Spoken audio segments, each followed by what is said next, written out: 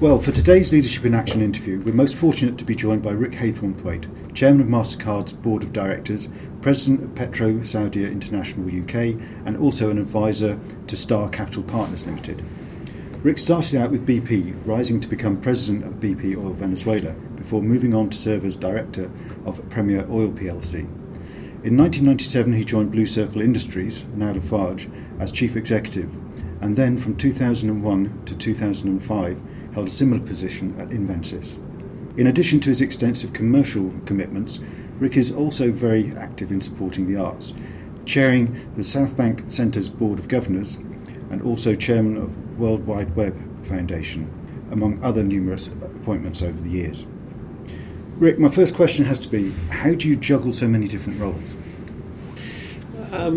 Well, I think having a very good PA and a tolerant wife is a good place to start. I think that one's got to be able to compartmentalise one's life. There's being quite clear that when one's giving time to one particular role, that it's absolute. You can't juggle.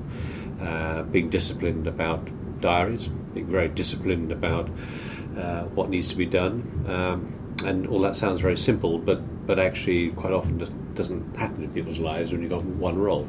So no, I think it's, and also making sure that whilst one has what appears to be a very broad portfolio, actually each of those elements inform each other in some ways. So it is fascinating just to see some of the linkages between the two.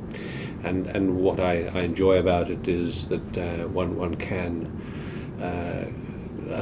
work with the networks in all of those areas to mutual benefit. Mm-hmm. Great. So your career's often required you to lead significant organisational and cultural change. Can you tell us the secrets of success for that?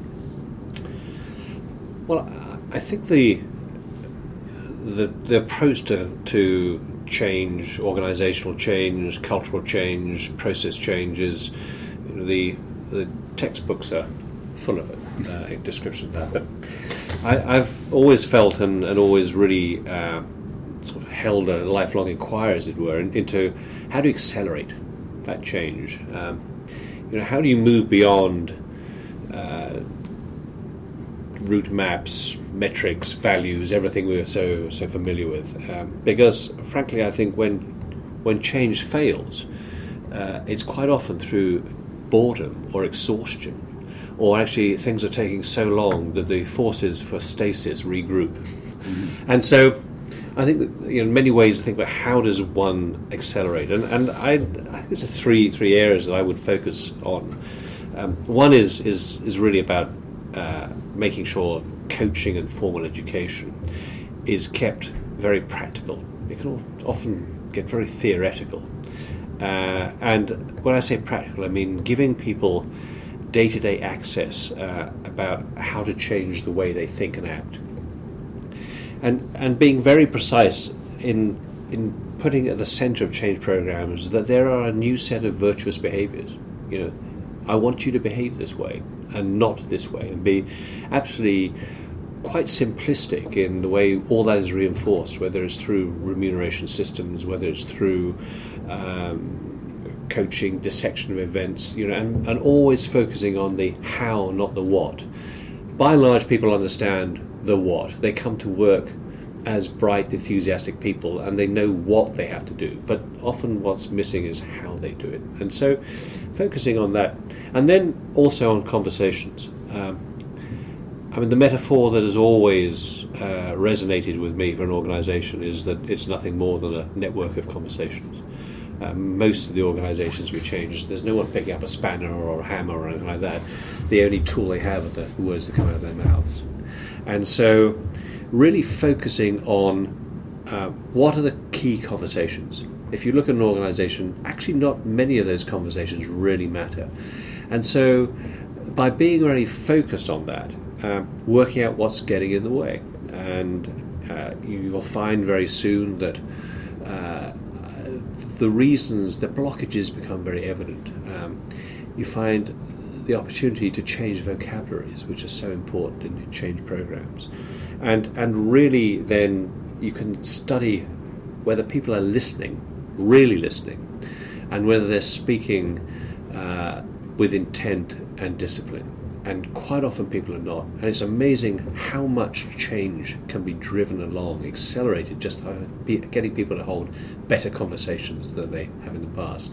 So coaching should be very practical, is the first thing. I think that the second thing I would focus on is just taking some risks. Actually, change programs just seem so often like tedious route marches. And a number of areas where I think you can take risks. I mean, first, and I've used this a lot, is take people out of the comfort zone with the arts. The arts are fantastic as a tool for change, and I've seen it work. To give examples, I've seen the creation of new metaphor in an organisation, the making tough issues safe, diagnosing issues around culture. All of those actually they sound very dry topics.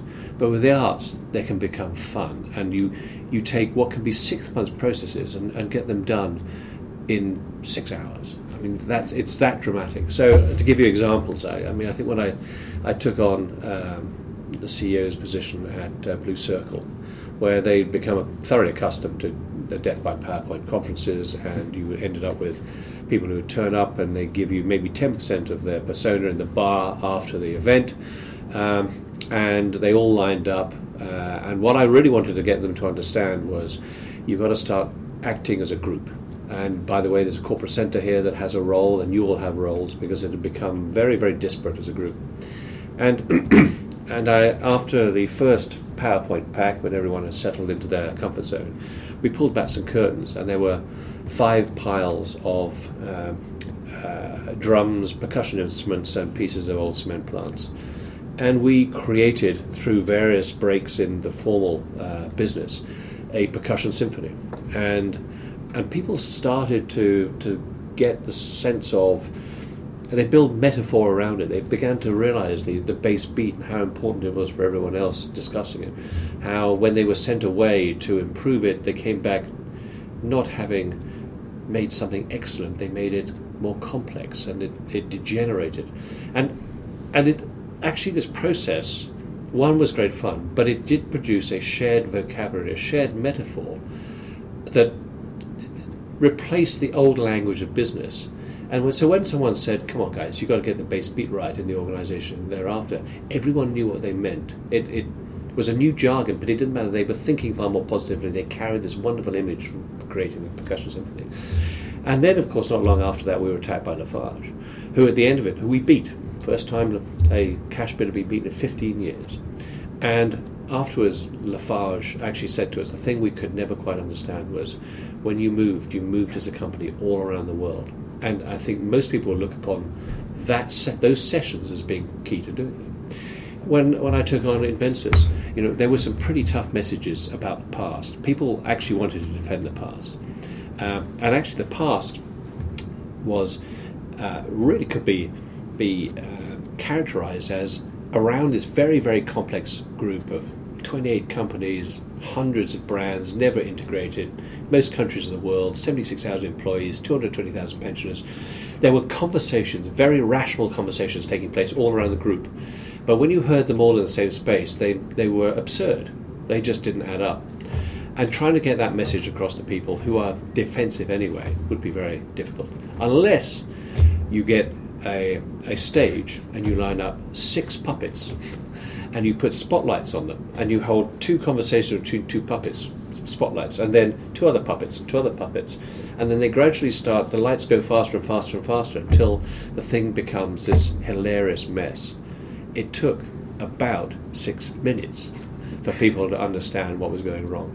And the great thing was, it then was humorous, it was harmless, and what could have taken us days to get through took us no time at all. People laughed, they moved on, said, okay, we get it. Now can we work out where to take the company?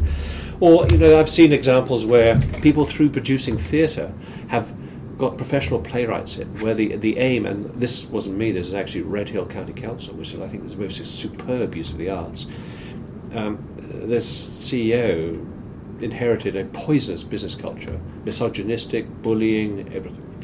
And rather than attacking it straight on, he got 2 professional playwrights in from the West End. So the aim is we're going to produce a play, and we're going to do it over 2 or 3 months. And they're going to go and talk to you. They talk to small groups. And they're going to write a first draft of the script. And they're going to come back and try the script out with you in small acting workshops. And as you went through this, what you find out is that as people acted out, people would get out and say, no, they wouldn't say that. It would sort of say this, it would do that. And in each of these areas, whether it was about poor supervision, sexual harassment, bullying, all of these scenes were being worked. And they started to hear the vocabulary of what was being said. It was put into this first-class play, but of course everyone was stood off. I don't need to go and see this, but a small audience went. 1 found it hilarious. 2 saw this as a mirror of the organisation. 3 said this cannot go on. And then turned around to everyone and said, you have got to see this play. In the end, every employee in that council went to see the play by their own volition and declared at the end that they got to move on. Could never have done that if you had a formal culture consultant or whatever. And we one glorious vignette in the middle of this when they were doing the scene on sexual harassment, and some guy in the audience, the small audience, said, "Are you talking about me?" Yes. and so the arts can make stuff safe, and then the diagnosing issues. That's the example of doing that. So other risks you can take, I think, not enough risks are taken with people. One thing you forget is that when you get to the top of a company, that someone took a risk with you at some stage. Otherwise, you wouldn't be in that position at 42 or whatever it was. And then you don't take risks with other people. But actually, there's no better way of, 1, signaling the behaviours you want, and 2, freshening up the organisation by taking good young people and catapulting them through the organisation, leapfrogging 1, 2, 3 layers. And then people start asking questions, and it just destabilises something, but in a very positive way. And then I think the other way that you can always take some risks is to construct some projects that where there's a clear beginning, middle, and end, and success is clear. And it might not fit neatly into your change program, but it allows people to think how to make breakthroughs in those areas, create outstanding success, celebrate it, and then there's nothing that pulls change through faster than success that everyone wants to be part of. And again, people try to be too neat in change programs, and actually you've got to sort of say, no, that's not what I want. I want to accelerate this. What does it take to accelerate it? So, getting the coaching right, take some risks, and the last thing I think is that there's never enough real feedback about what's going on. Convection currents of feedback required, and there's many ways you can get that done, but often the most effective way is sort of the circulation of senior management in coaching roles around the organisations, getting deep, formal roles, or consultants that are basically your agents of change in there, who carry back what's being said, what's actually happening. Otherwise, it's amazing how the middle layers sort of make it all look very rosy, and you can't afford that to happen. You've got to get it going back. So, I mean, there are many experts in change around the world. In many ways, people have done it their own way, but I've found this has helped me drive change much faster and therefore improve the chance of success. Bearing all that in mind, how has your personal leadership style evolved and adapted over the years as you've climbed the corporate ladder and had these different challenges? Well, I think that confidence improves over time, and with confidence comes the willingness to become a facilitative leader. At first you think, of course, you generally in companies get to a position of seniority by being good, getting it done yourself, and then you arrive in this position where it's still within your capability, but it's not the right way to do it. And that's the dangerous middle ground. You can move to some point where you just come to realize you cannot do everything. You have got to delegate and find out how to get things done. So I guess I moved through that period fairly quickly because I was fortunate at that time to sort of have spent time within a big change leadership team in BP and spent time at MIT. So it sort of happened in my career at just the right time that forced these questions upon me. So I was able to come out of that with having made that shift from being a leader from the front to someone that understood that when one does need to stand at the front to offer some direction, but actually to work out then how to be a servant of the organisation. And it's understanding how to toggle backwards and forwards between that and when to do it that is important. And I think some of the things I've already mentioned is that allows one to be a servant to the organisation is really in this coaching. So once you've set the direction, you've made it clear where you want to go, what the virtuous behaviours are, then it's all about quietly coaching and moving along, and then making the tough decisions. And there are many tough decisions in change programs, and by and large, I've taken on situations that have required a certain amount of transformation, to say the least. Yes.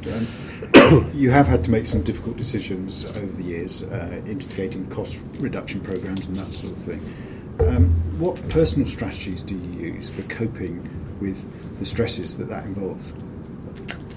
Well, the first thing is that I don't get unduly stressed. I think if you get unduly stressed, then you're probably in the wrong job.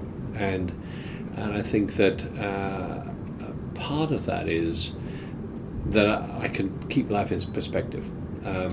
Why? I think it's interesting that if you look around the ranks of senior people, quite a number of people actually had a tragedy of some sort at an early age, and for me, it happened to be my mother died when I was very young, and actually that thereafter everything is in perspective. So there are times when in times of change, there are people around you using the words like apoplectic and crisis, and actually, no, it's not. We're all doomed. We're all doomed. Yeah, that's right. No, it's not actually. Now let's. And so I think there's you've got to maintain a calmness and perspective about it, and then it's about respecting the people in the whole process. So you can't really be respectful of you if, first of all, you haven't thought through what you're doing carefully, and thought through what it is you're committed to that has led you to the conclusions you've got, that you've tested all of this before you move, that it's not just your view going forward, that you've built a support around it once you've got it, and then that allows one to move forward. I think then the decisions you have to make can be made with support. I think it's important to have support of some people around you who really understand what's going on, and then make sure that you can do it with dignity for everybody. And I've always been a firm believer. Given that the toughest decision will always be asking someone to leave a company. Everything else is mechanics, but getting someone to leave a company is never going to be easy. But I've always taken the view that actually, if they're leaving the company, it's because their future in the company is not one that, if they really knew it, they want to follow. That actually sometimes people have become trapped in through promotion to places they don't want to be, and actually, I will always state to people that this conversation comes with a commitment to you to make sure you end up in a better place than you otherwise would have been, and actually that's generally not proved empty. I will always take calls from them. I will always try to find out ways of finding new futures for them, and I think that actually helps one cope with it, and it helps the individuals deal with it at the time. So I think it is about making sure you get the human side of it right, and to date it's generally worked. What's been the biggest challenge during your career, and what have you learned from it? I think that the biggest challenge is probably the realization at times that you can't get everything right. Again, fortunately, in one's early career, well, it's by definition one's early career, you've got lucky, and by and large, you made the right calls, and that's why you've ended up in the place you're at, and you've been in the right place, right time, all that stuff. And then you take on things where actually people start moving against you. The press doesn't like you. Actually, some things go badly. And at that point, it is. If you're one chief executive, you can't hang your head and feel sorry for yourself. But at the same time, you've got to be critical of what you're doing, and not simply say, to hell with this, I'm right and I'm going to keep blundering on. So I think those times of, probably the lowest point of confidence, the times when actually you've got to think most rationally, and that's when I think I really learned you've got to separate fact from emotion, and that's quite crucial. There are times when actually you have incredibly bad days, and you can't show that. People are watching your every move as a CEO, and you owe it to them to look upbeat, but underneath you're feeling dreadful. And there's two things One is, if I sit down and I separate fact from emotion, I'll find a solution. The second is, tomorrow won't be as bad. And that's it. Actually, these some days look awful. It can't get any worse. But actually, if it's bad, tomorrow will be better by definition. And so I think those ways of coping, it's just really coping. Because as a CEO, again, even though you might build support groups around you, when it's going badly, it's amazing. You look around; there's not many people around you. You take those times on your own, and that's life. That's the life of a CEO. Okay. Corporations, by and large, seem to get a bad press these days. What can you do as a leader to help change people's perceptions of big business? It's an excellent question, and there's no easy answer to it. I think the first thing is to amongst my sort of peer group of chairs, I think that we've all got to be clear that we have a common message, and that get people to realise once again that wealth creation actually is a noble pursuit and a necessary pursuit, and second, to have a clear understanding of what it looks like when you're just about to shoot yourself in the foot, so to stop doing that. And I think those conversations are taking place. But ultimately, I'm afraid time is the only healer of this. With time, and then a broad political support, which in turn will, I think, drive public sentiment. And then the last group to move will be media, that's not a criticism, it's observation. I think the concept that you can bludgeon the media into helping you is naive. I mean, it's what they write, what people want to read, and by and large, the zeitgeist is companies are bad, and we turn that round through. I don't think through a blind pursuit of good deeds, because everyone sees through that. It's about long-term, high-quality delivery of business and standards, and stop shooting ourselves in the foot as a sector. Yeah. Of all the many facets of leadership, what's the biggest difference that marks out the great leaders from the rest of us? I think the great leaders actually are able to take complexity and make it very simple, and actually there's no doubt that great leaders don't have to write out a vision statement. Their whole persona, the whole way of talking, the whole way of acting actually embodies a direction that is something that people subscribe to, and it feels great. It feels motivating, and they have a confidence that allows them to smooth the rough patches going forward. You've got to start with that, but it's not enough to just be that, because I think those people also recognise that occasionally people will follow. Sometimes you've got to reach down and help them, and they have the ability to understand when where it is necessary to get involved in the detail of the organisation, where it is necessary, where the real key success factors sit, and get stuck into that. And I think they also recognise that when you're trying to sail a corporate ship, that you're generally sailing through rough waters and you're sailing through a fluky wind, and they understand actually when when the wind is in the back, and when to take advantage of it, and when just to rest for a while and keep moving, rather than a relentless and it's relentless and quite, I think, grueling pursuit. They understand how you can do this and keep an organisation that doesn't exhaust itself or in the end sort of just pile itself onto the rocks. Okay, just one final question, Rick. Given everything you've learned over the years, if you had just one piece of advice to help us be better leaders, what would it be? I think it is really this a question of keeping perspective.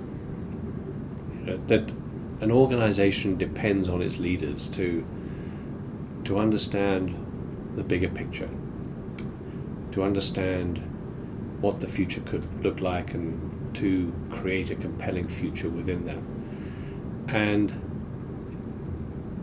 if the leader doesn't maintain that, then no one else will. So I think it just maintaining one's calm, maintaining a clear picture of the future is the best contribution that any leader can make to an organisation. And then everything else will follow. And I think it is the one feature that every leader needs. Then every leader then has a mix of other skills below that. But absent that, it's really, I think, one loses the power required to make things happen. Thank you, Rick. Thank you for sharing some great insights, and in particular around the accelerated change. So what's the next challenge for Rick Haythornthwaite? Actually, the next challenge is, for me, really is around the one that excites me the most. I never quite know what the next challenge is, but let me tell you, the one that's exciting me the most right now is really around the Web Foundation, because we are at a most extraordinary moment in history. In the think about the web over its first 25 years, like we thought of the Gutenberg press 400 years ago, and there is an activation of the public sphere like we've seen for centuries. And so at a time when our political elites are wondering what new governance systems the world required. So I think we're at a moment in time where the web can become a very powerful tool. And chairing the World Wide Web Foundation for me holds many challenges and around that question, because I think it's quite crucial to where we go from a global standpoint. So that's my big picture. Then business, who knows?